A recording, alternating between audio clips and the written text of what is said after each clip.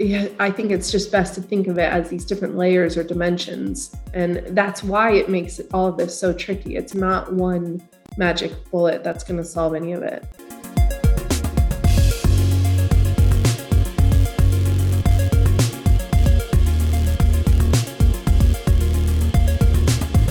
Hi everyone, and welcome to Kickback, the global anti-corruption podcast. My name is Christopher Starke, and in today's episode, we welcome Caryn Peiffer to the podcast. Caryn is a research fellow. She has consulted and published on the measurement and impacts of corruption, as well as on anti-corruption policies. In the interview, Niels and Caryn discuss fundamental corruption theories and the impact of anti-corruption messages. I learned a lot from listening to this interview, and I hope you will too. Now, without further ado, over to Caryn Peiffer, interviewed by Niels Köbis.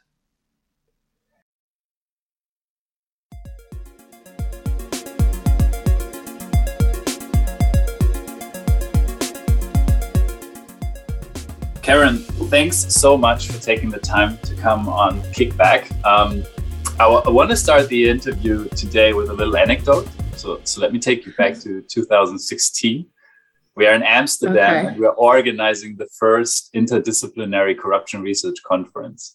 And it's sort of fancy hotel. There's a lobby where we have the keynotes, and Bo Rothstein gives a keynote and somebody raises their hand and asks, like, so what's your take on Peiffer and Marquette's new paper? And let's leave the answer he gave aside. But the point that I want to make, for me, this was the moment where I realized, like, wow, I found an academic home.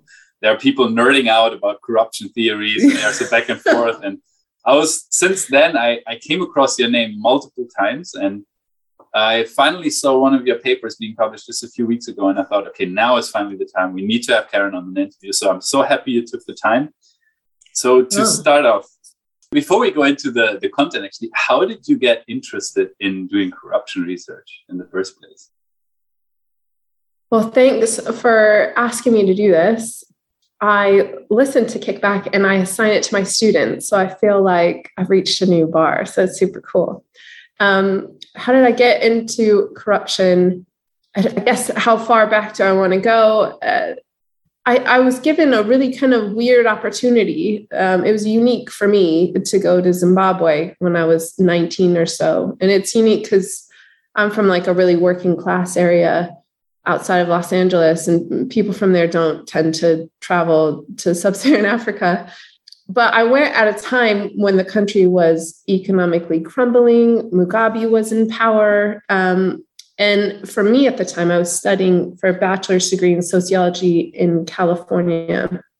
And that program was almost exclusively related or focused on like really important issues in the US though. So the trip was my first introduction to really a completely different political and economic context.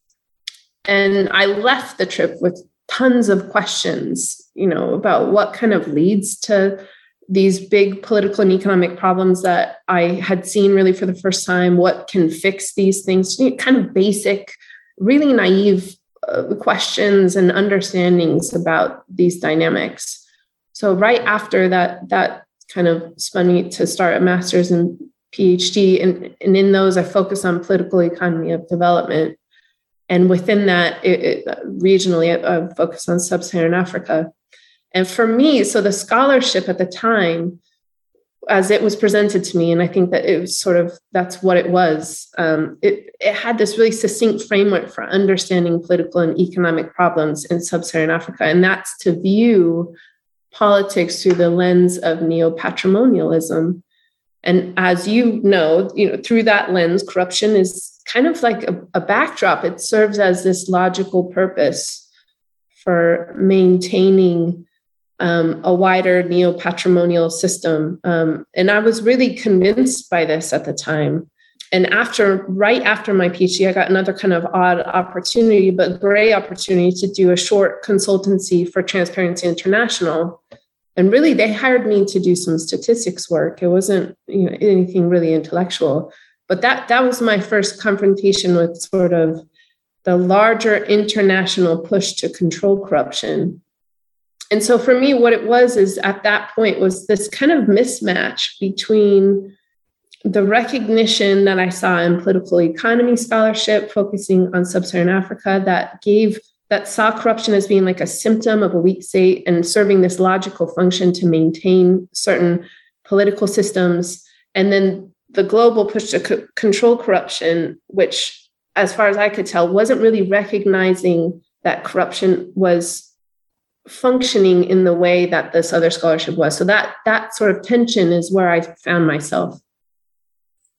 So interesting, because it actually relates to the paper that was mentioned, right? Like your paper was Heather Marquette on corruption and collective action. And maybe we can go a little bit into it because, it's one of the papers that I read with, I remember reading it and just almost like, a captivating novel or anything. I was like, wow, this is really cool. I was really going through everything and I could totally relate to it. And so what you're doing in the paper is basically giving 3 views on corruption, right? So the first one is the one that the classical corruption as a principal agent problem view.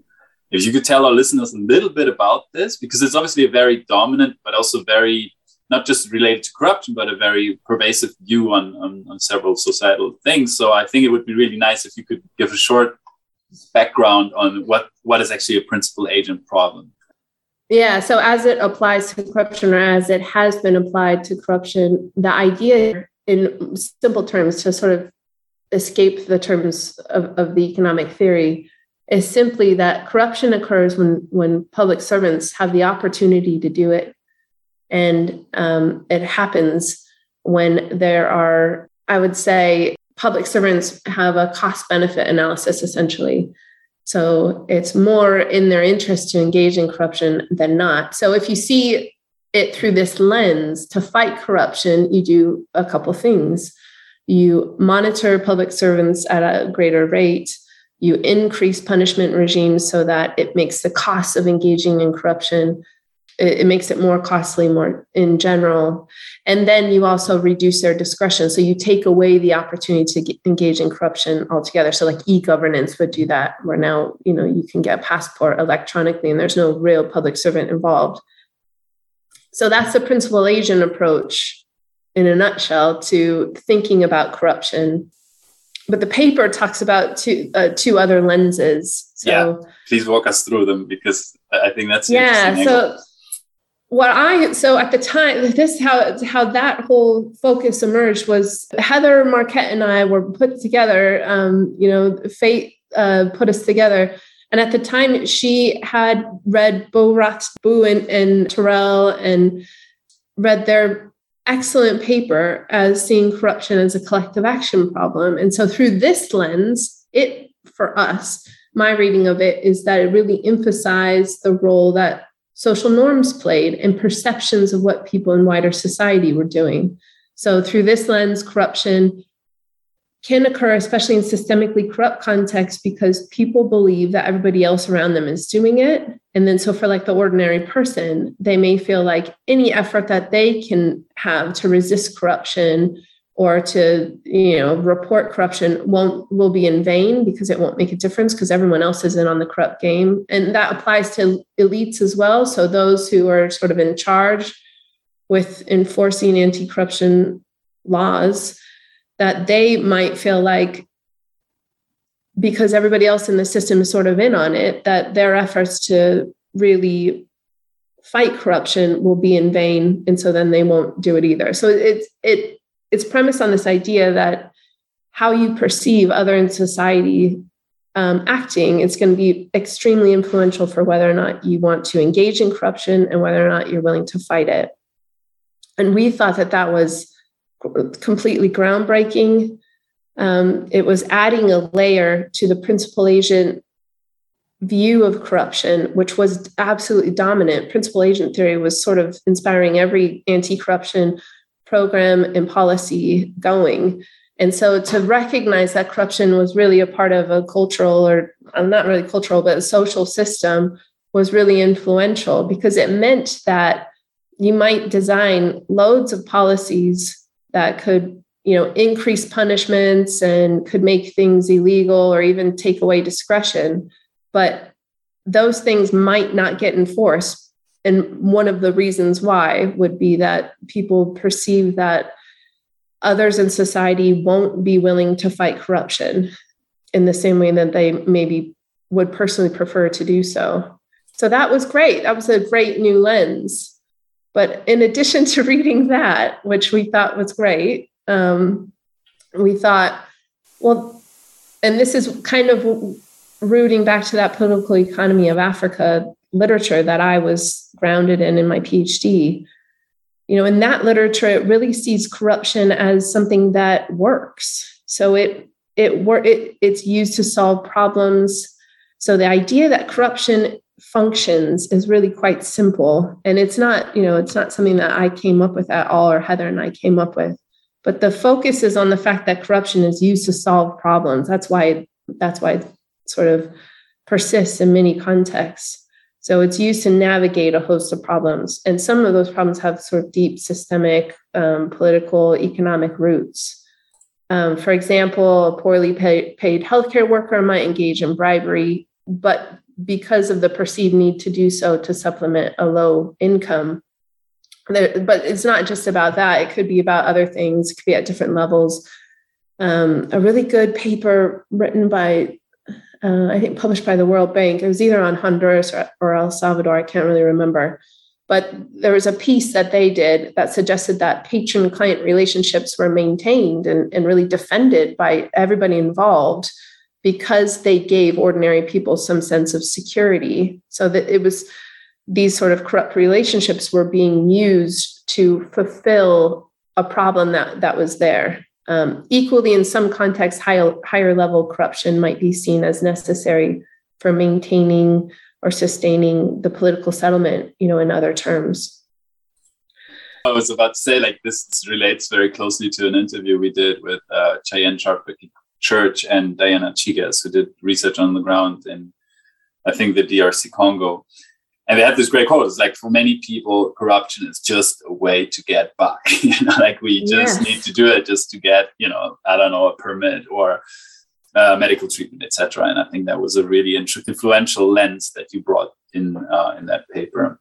On top of that, I think what was really inspiring, was before it was always principal agent theory versus collective action theory, and it seems so intuitive, right? One against the other, one has to be true and not the other. But I feel like in your paper, you make a compelling case for why they can both be true, why they don't necessarily need to contradict each other, why some problems or some cases of corruption are rather a principal agent problem, and in other cases, it is a collective action problem. And I wonder how you got to that point. Was it something that you discussed with Heather, or did you read something influential that led you to get to that conclusion? Yeah, I think Heather and I sort of put our heads together with just collective experiences working on corruption, and she's got such great history working in a range of contexts. So she brought lots of specific examples to the table. I was working with Grant Walton also at the time, and he does this great work at the time he had just finished work on how different people define corruption across Papua New Guinea.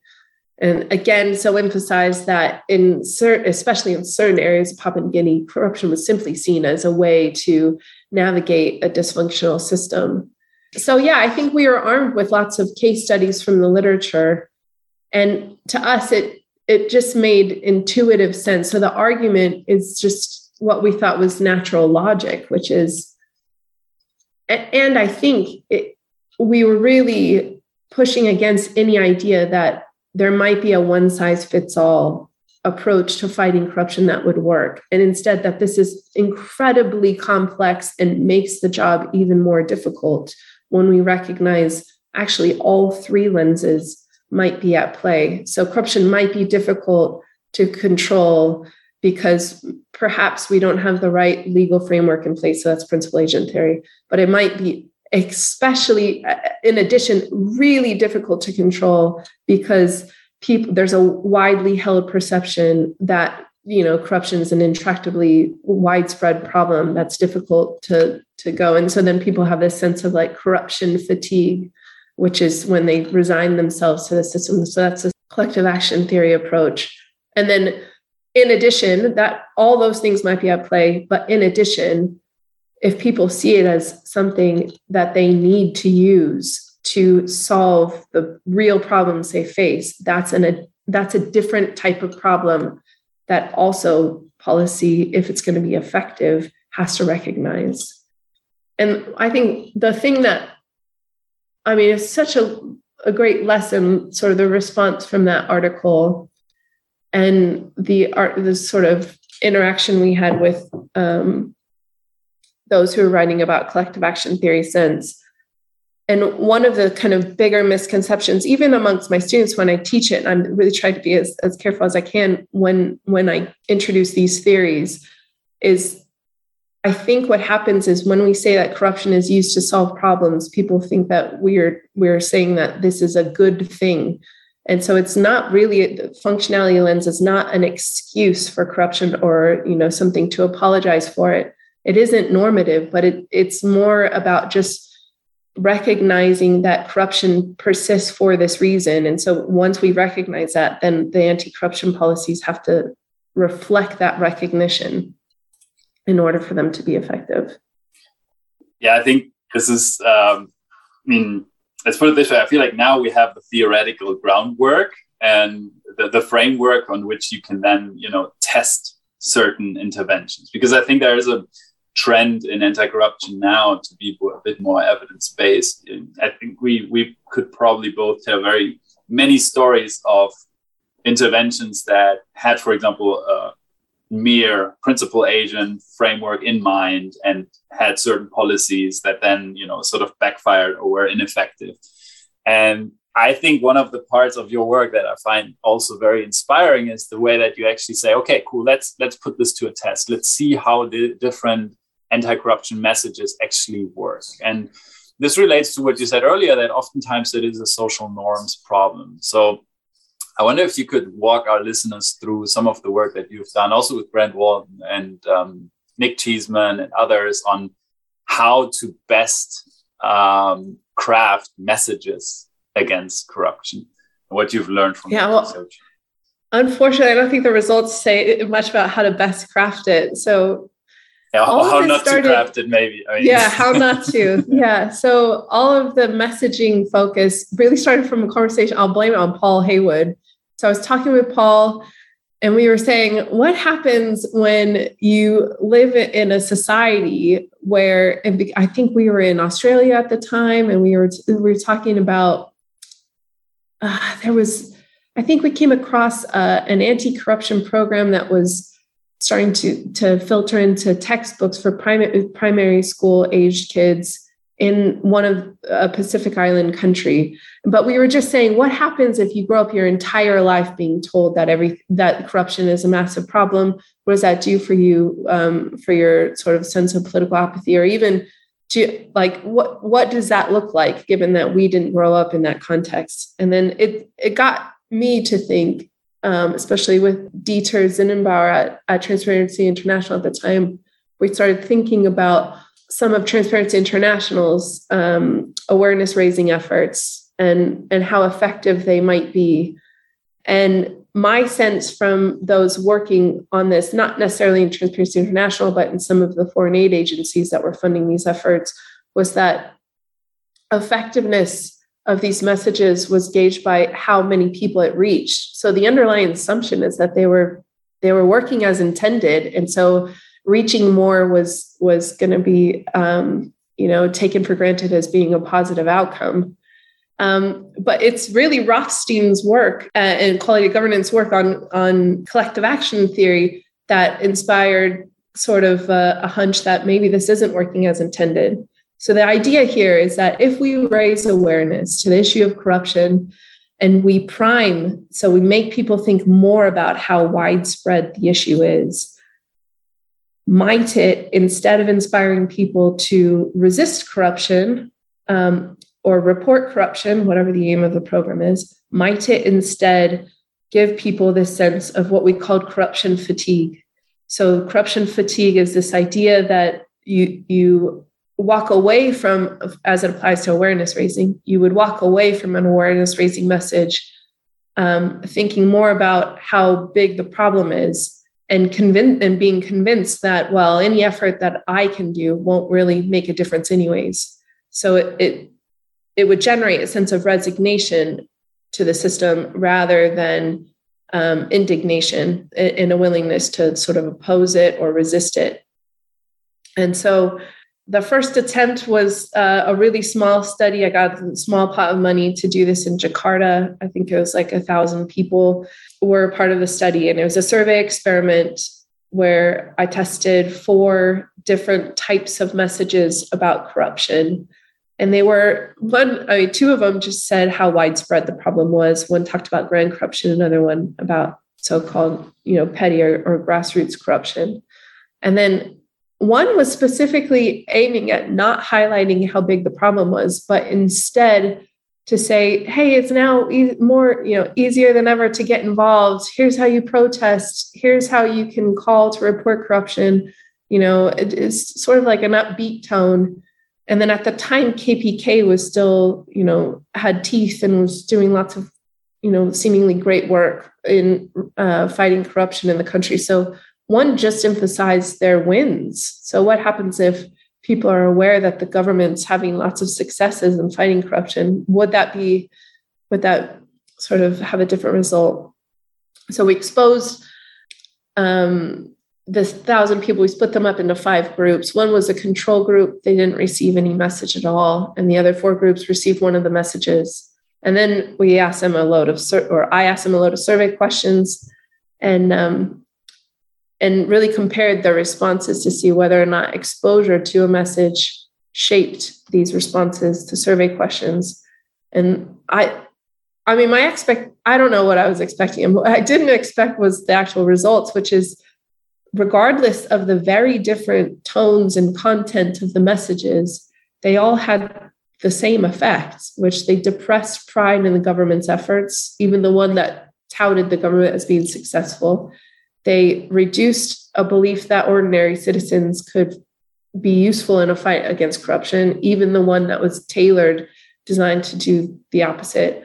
So they were all seemingly backfiring against these perceptions. And it's from that original study that the other ones have sprung. So there's been one conducted with Grant Walton in Papua New Guinea, and then most recently with Nick Cheeseman in Lagos.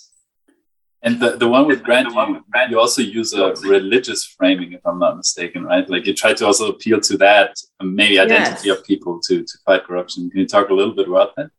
Yeah, sure. So in both the Papua New Guinea study and with Grant and the one in Lagos with Nick, we move away from some of the messages in Jakarta because thinking, we've got, if those have backfired, can we figure out a tone or a topic that might work as intended? Can we point to the direction of messages that may work? So in Papua New Guinea, the new messages one was focused on sort of like a nationalist, to be a good citizen, we should be fighting corruption.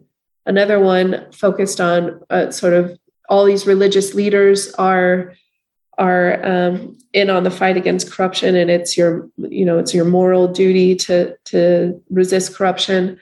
And then another one which emphasized how corruption can impact local communities and how people can fight or resist corruption locally. And in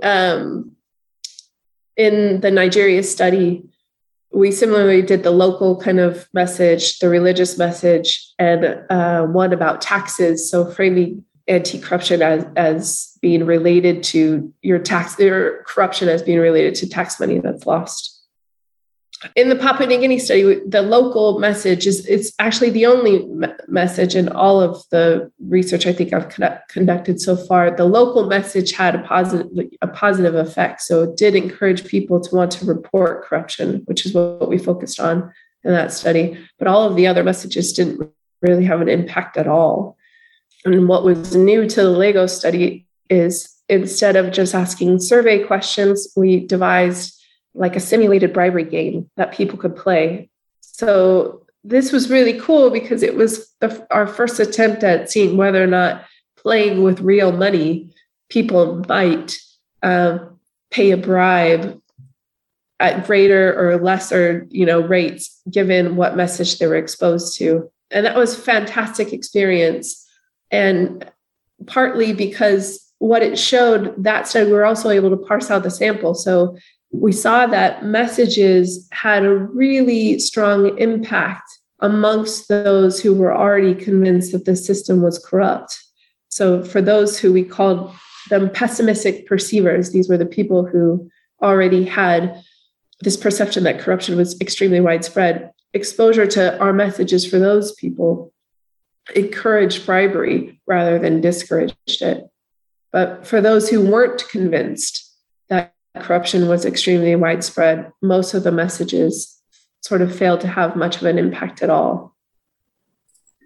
And I read this paper, I think it was a working paper before, and I already saw it, I think 1.5 years ago. And I was amazed by the approach that you're taking there, because I think moving from survey questions to using a behavioral task to measure bribery brings with it, like a whole new lens, which we can actually then test interventions, right? Like there are studies by Amanti and Boli showing that this bribery in these games actually correlates with bribery in real life. So there seems to be some external validity to such tasks. And what I think is really interesting about it, you kind of can see how much of the other findings are maybe social desirability related or driven, right? That people might say what they think is the right thing to say in such a study. But then when you actually, give them financial incentives, you kind of see whether they put their money where their mouth is. And I think that was really great about this study. And the fact that you unfortunately found that these messages backfired, at least the ones that highlight the high descriptive norms, is something that's obviously a bit worrying. Question to you though, Caryn, do you think there is something that we can learn from this study that gives it a positive spin? Is there something where you say like, okay, now after having all these studies on messages, I could see that this type of message actually works. Is there some, let's say, beacon of hope somewhere here? Yeah, I think there is, but I don't think it comes from my research. So there's a brilliant study that recently came out by Matthias, I think it's Agerberg is the last name. And there, I think it's a study conducted in Mexico. And it's a similar survey experiment, I believe. And there he tests an injunctive norm message. So most of anti-corruption messaging that I've seen, at least, is what we would call a descriptive norm. So it says, this is a widespread problem, or it's prescriptive in its tone. So descriptive norm says what sort of everybody else in society is doing. So this is a widespread problem. Here's a recent scandal. That would all describe something being sort of a more descriptively normed message.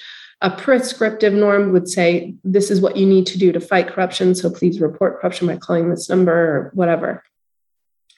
But an injunctive norm instead emphasizes what most people what their attitudes are, I should say, or how they feel about corruption. So it would say, for example, most people in society disapprove of bribery, and it's the idea there is that when you emphasize the feelings that most people have, then, well, for Agerberg, he makes a great point that most people in a lot of societies, we think everybody else is okay with this action because we think it is widespread. So we actually discount the fact that in general, most people disapprove of it just as much as I would. So I would rather corruption not be an issue, but I feel like I have to engage in it because that's the system I'm confronted with.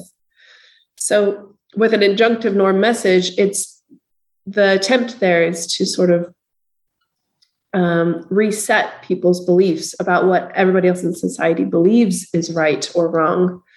And anyways, the shortcut of Agerberg's study is that he tests an injunctive norm, or message, which is, most people disapprove of this, and it works well. I can't remember exactly the dependent variable in the study, but it works as you would hope it would work.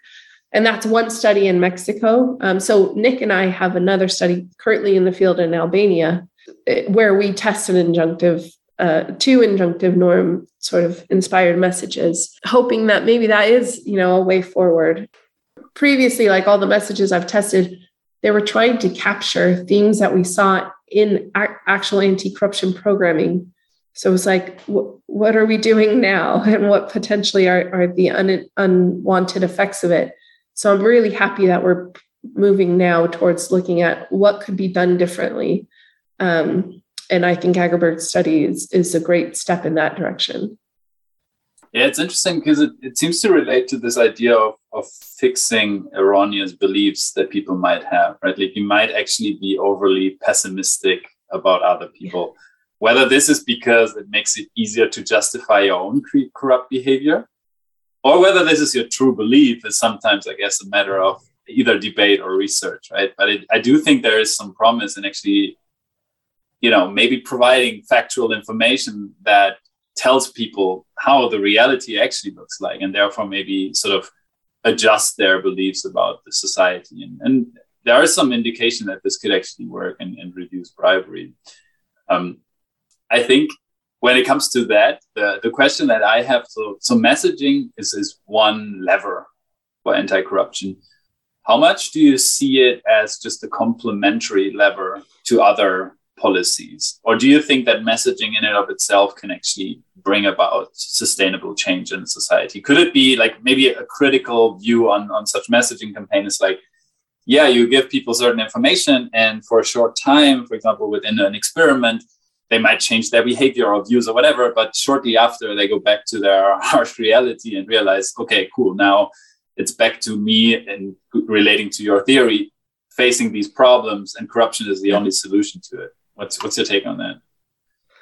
I think in terms of, what weight I put on the potential impact of messaging, I think it's yet to be established. So like the scientist in me says it's yet to be established. There's lots that we need to test. For example, exposure to one message, does it have impacts later down the line? I've not seen a study look at this like really systematically across different contexts. So that's a new frontier for others, or for future research to look at. But my gut tells me so far, based on all the studies that have been conducted on anti-corruption messaging, is that this is at best a marginally effective tool to shift anything, and probably only in the immediate term. And that's because most messages seem to have kind of very little impact on even perceptions of corruption. So like I think there's 2 or 3 studies that have showed that exposure to corruption messaging doesn't actually change whether or not people think that corruption is widespread. So it doesn't seem to update people's perception of how widespread corruption is. And then, as you said, it butts against this functionality issue that I feel quite strongly about. So even though we might change people's minds or make them think slightly differently about corruption with a message, it won't change the reality in many contexts that that's simply the only way to get by. So I think my focus on messaging wasn't necessarily ever quite hopeful as this is a tool, but it was more like this is an area that's not being scrutinized and potentially might backfire given, like I said, the strong work on collective action theory and those insights. Yeah, I think this is interesting because I actually agree that the messaging in and of itself probably doesn't do the trick. But what I do believe in is that changing social norms can actually help, and messaging might be one, like small way to help doing that. Other ways are, Christina Beccari has this term of norm entrepreneurs, or you have worked on, for example, islands of integrity, or these positive deviance examples where people see like, okay, maybe, the tide is changing here and we are now, like adopting a new type of behavior. I wonder if you have any research that speaks to that as the potential of changing norms this way. Yeah, I've not done anything on changing norms in the favored way.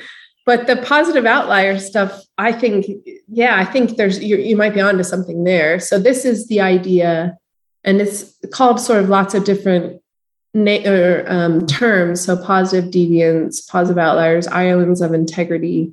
But it's the idea that you would look at something going in the direction as we would hope in a society where everything, governance systems are weak, and there's lots of political and economic problems more generally. So what can we learn from this outlier in a context where everything else seems to be really difficult to navigate, to make progress?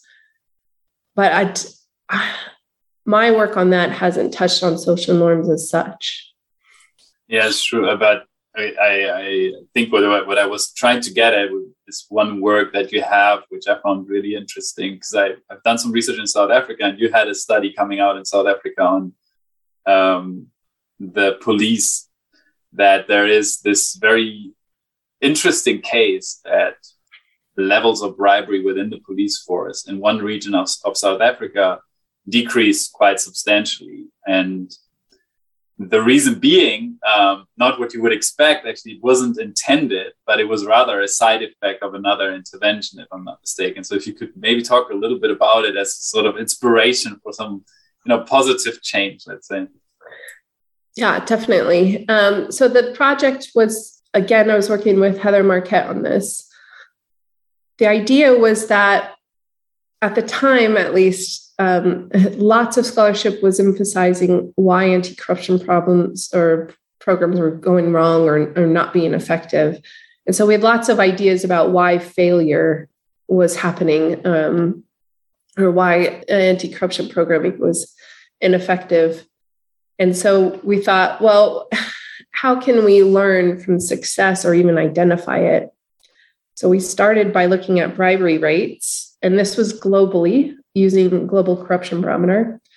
And specifically, we're looking at sector level bribery rates. So what's the percent of people that pay a bribe to healthcare in Uganda, for example, compared to the same percent of people who pay a bribe for education in Uganda? And so how do those sectors within countries and over time change and move? And so the methodology identified specifically surprising cases where the bribery rate in a sector reduced in a given country over a specific period of time. And it's surprising because the rate of travel for all other sectors we had data for were either staying the same or they were increasing. So the bribery rates were increasing. So why would we, and surprising to, it was a statistical, a really simple statistical trick to figure out a statistical outlier. So it's like it's surprising because there's estimated less than 1% chance that this reduction would have occurred given what we know about other sectors in the same country over the same period of time. So that statistical exercise identified, like half a dozen potential country sector outliers. So for example, Uganda's healthcare sector or South Africa's police. And we had enough money in the project to do fieldwork in 2 cases. But we were only armed with that statistical result. We really didn't know if that was due to an error in the data. We just had no idea what that really represented. We started by calling around in both Uganda's healthcare system to just people we knew that might work there. We sort of put our feelers out, who works in this area. And we work with Transparency International chapters in each country and just talk to people working in anti-corruption, but also in each sector. So South Africa's police sector, Uganda's healthcare. And we were asking, is there something to this? Do you think, the data showing that this seemingly dramatic reduction has happened, does that, how does that jive with what is going on in the ground? And that desk research just revealed nothing. Everybody was saying, no, this is not what's happening. I think there must be an error in the data. But even so, we then conducted fieldwork where we did loads of interviews in each sector. And what became clear, so for South Africa, we cracked open the data a bit more, and it wasn't Afrobarometer was showing a similar reduction in police bribery in South Africa. So sort of helping us feel confident about what we found in the global corruption barometer. But Afrobarometer's data allowed us to look at specific provinces. And we found that the really dramatic reduction was seemingly happening in one province, which is Limpopo. And so that's where we went to do fieldwork and just interview around. And this interesting story emerges, essentially, where a very unique anti-corruption push at a high level happens in Limpopo, which is it's a kind of a rural area, not heavy traffic, not a huge presence of sort of national actors. But because of this anti-corruption push, you have lots of anti-corruption energy happening in one central location. This capital of Limpopo. And our interviews with police were essentially like, well, we didn't know if they were focusing on us as well. We had no idea if our homes were bugged. I mean, there were all these kind of rumors around this investigation, which was not looking at the local police, but because of the uncertainty and because there's sort of one road from Limpopo to Johannesburg, and so traffic police, which maybe in the past would have asked for bribes along that road, refrained from doing so because they were afraid that they might pull over a cop that was traveling or an anti-corruption investigator traveling to and from. So it just sort of put everyone on edge for this period of time, which was, an unintended consequence of this larger investigation into corruption that suggests, matching it with the data that we found in this surprising reduction, maybe reduced the willingness to ask for bribery amongst the police during that time. So that's that story, which was this really story about disruption and relates to principal agent theory, to get back to that. So this is where, you increase monitoring and or this perception of monitoring, there's perception, I might get caught, I might get punished because anti-corruption, energy is happening. But, as we write in that paper, Heather and I, we wonder how sustainable, what's the long-term effect of that? Because once this high-level investigation was done, the fear that there was going to be, the police officer would unintentionally confront a high-level anti-corruption investigator, that dissipates. And so bribery rates may simply just return back to what they were before. It's difficult to keep that sort of pressure or that sense of always being monitored, always going to be punished kind of energy when it comes from sort of sideways. But the other case, I think, kind of roots back to this functionality thing. The other case was healthcare, and it's a wild case too. So it's healthcare in Uganda. There, in a 5-year period, the data suggested that the bribery rate for people who engage with the healthcare sector had halved. So previously, half of people who made contact with the sector had paid a bribe, and then the data suggests 5 years later, only a quarter did. It's still a high percentage, but it's a dramatic reduction. You don't usually see that in bribery data. So when we talked to people about that, what also became apparent at that time was that the government had started something called a health monitoring unit. And this was a really unique institution aiming to rid the sector of corruption and fraud, but it was housed in the president's office. It didn't, sit in the Ministry of Health.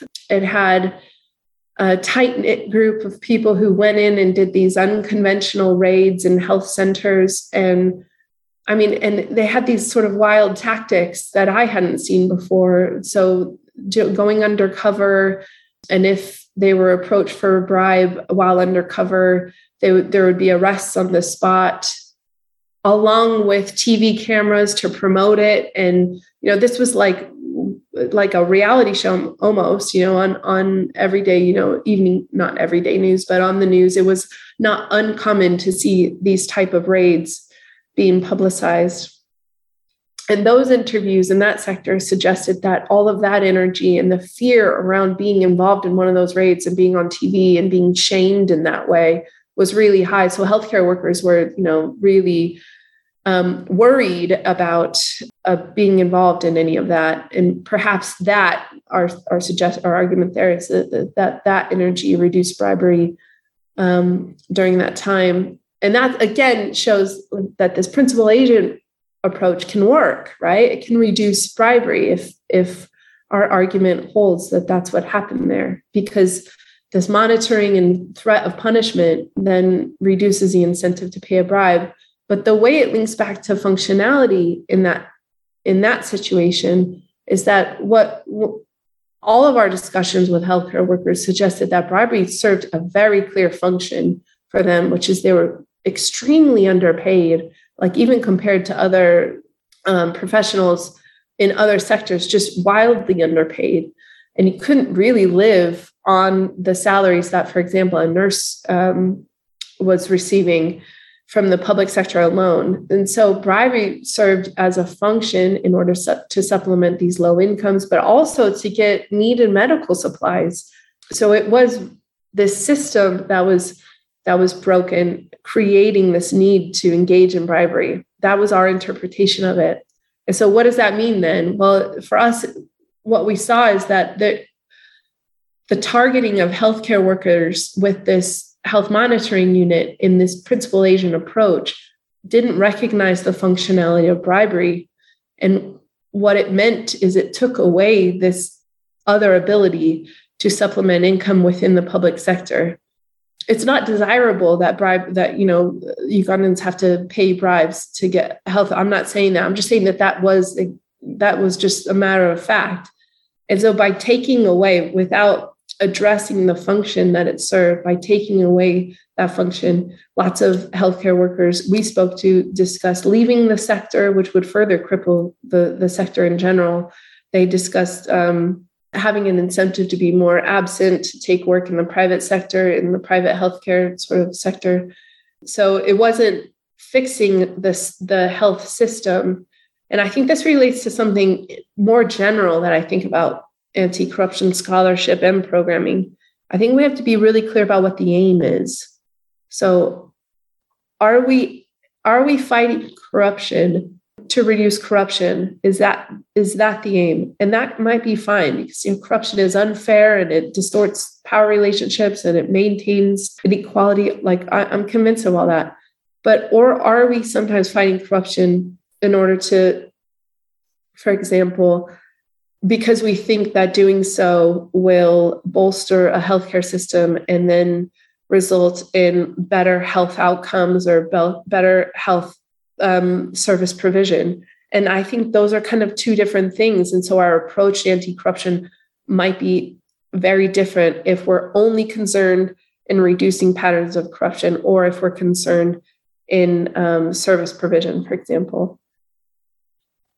Yeah, it's super fascinating, Caryn. I think relating to the last point you said, I think is also then the question how, sort of pick from the different tools you have available to actually achieve that aim, right? And I think what your research highlights is that oftentimes you need a combination of them. Not necessarily always the big push that was always mentioned, but to just, like, for example, if you have a very creative way, like in Uganda, of new forms of monitoring. I think they even used investigative or people dressing up with a hijab, right? So that they could cover their faces and would actually go see which nurses would ask for bribes, etc.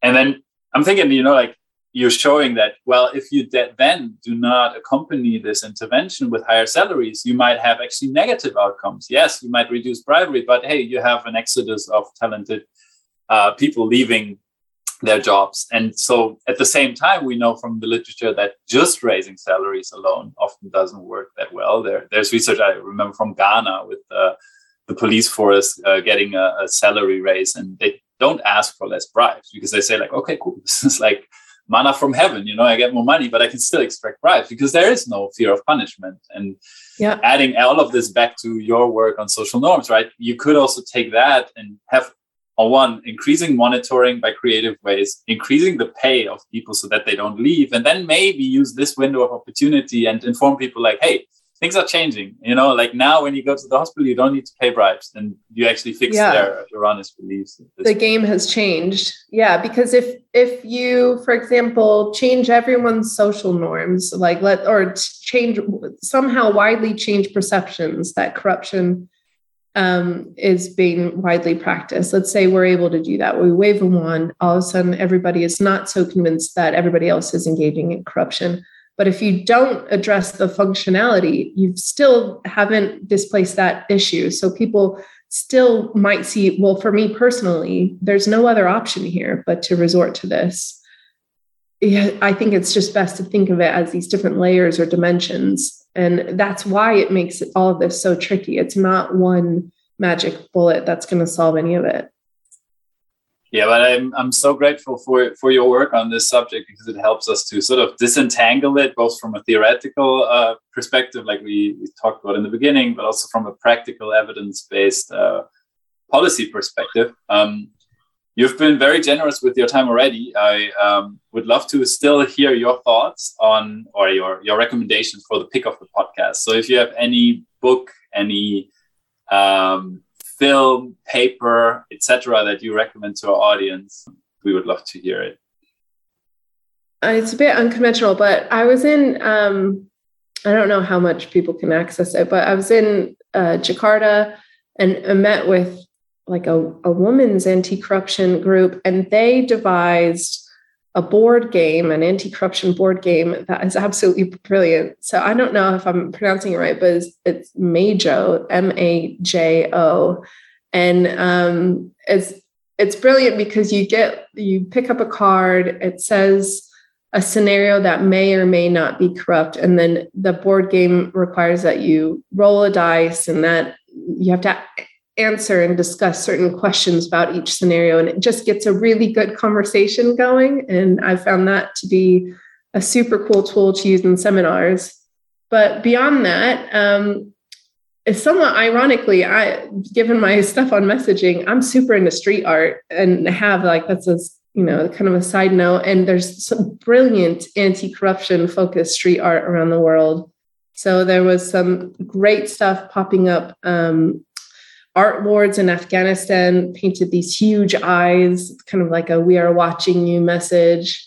I'm at University of Bristol, so Banksy is also from Bristol, and people will be familiar with those themes. But there's Kenyan graffiti artist group, and they were urging citizens not to vote for politicians that were seen as corrupt, and their murals portrayed members of parliament as like vultures in suits. So that would be my recommendation for people to just look into those types of things.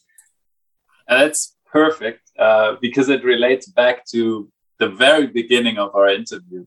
The conference I mentioned, one of the keynote speakers was Dieter Sinnbauer.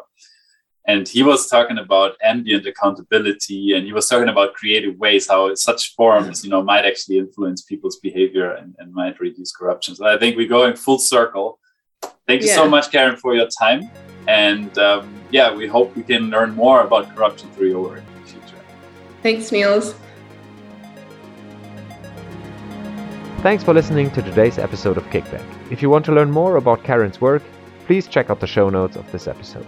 If you want to support our podcast, make sure to give us a positive review on your favorite podcast platform and follow us on Twitter under @KickbackGAP.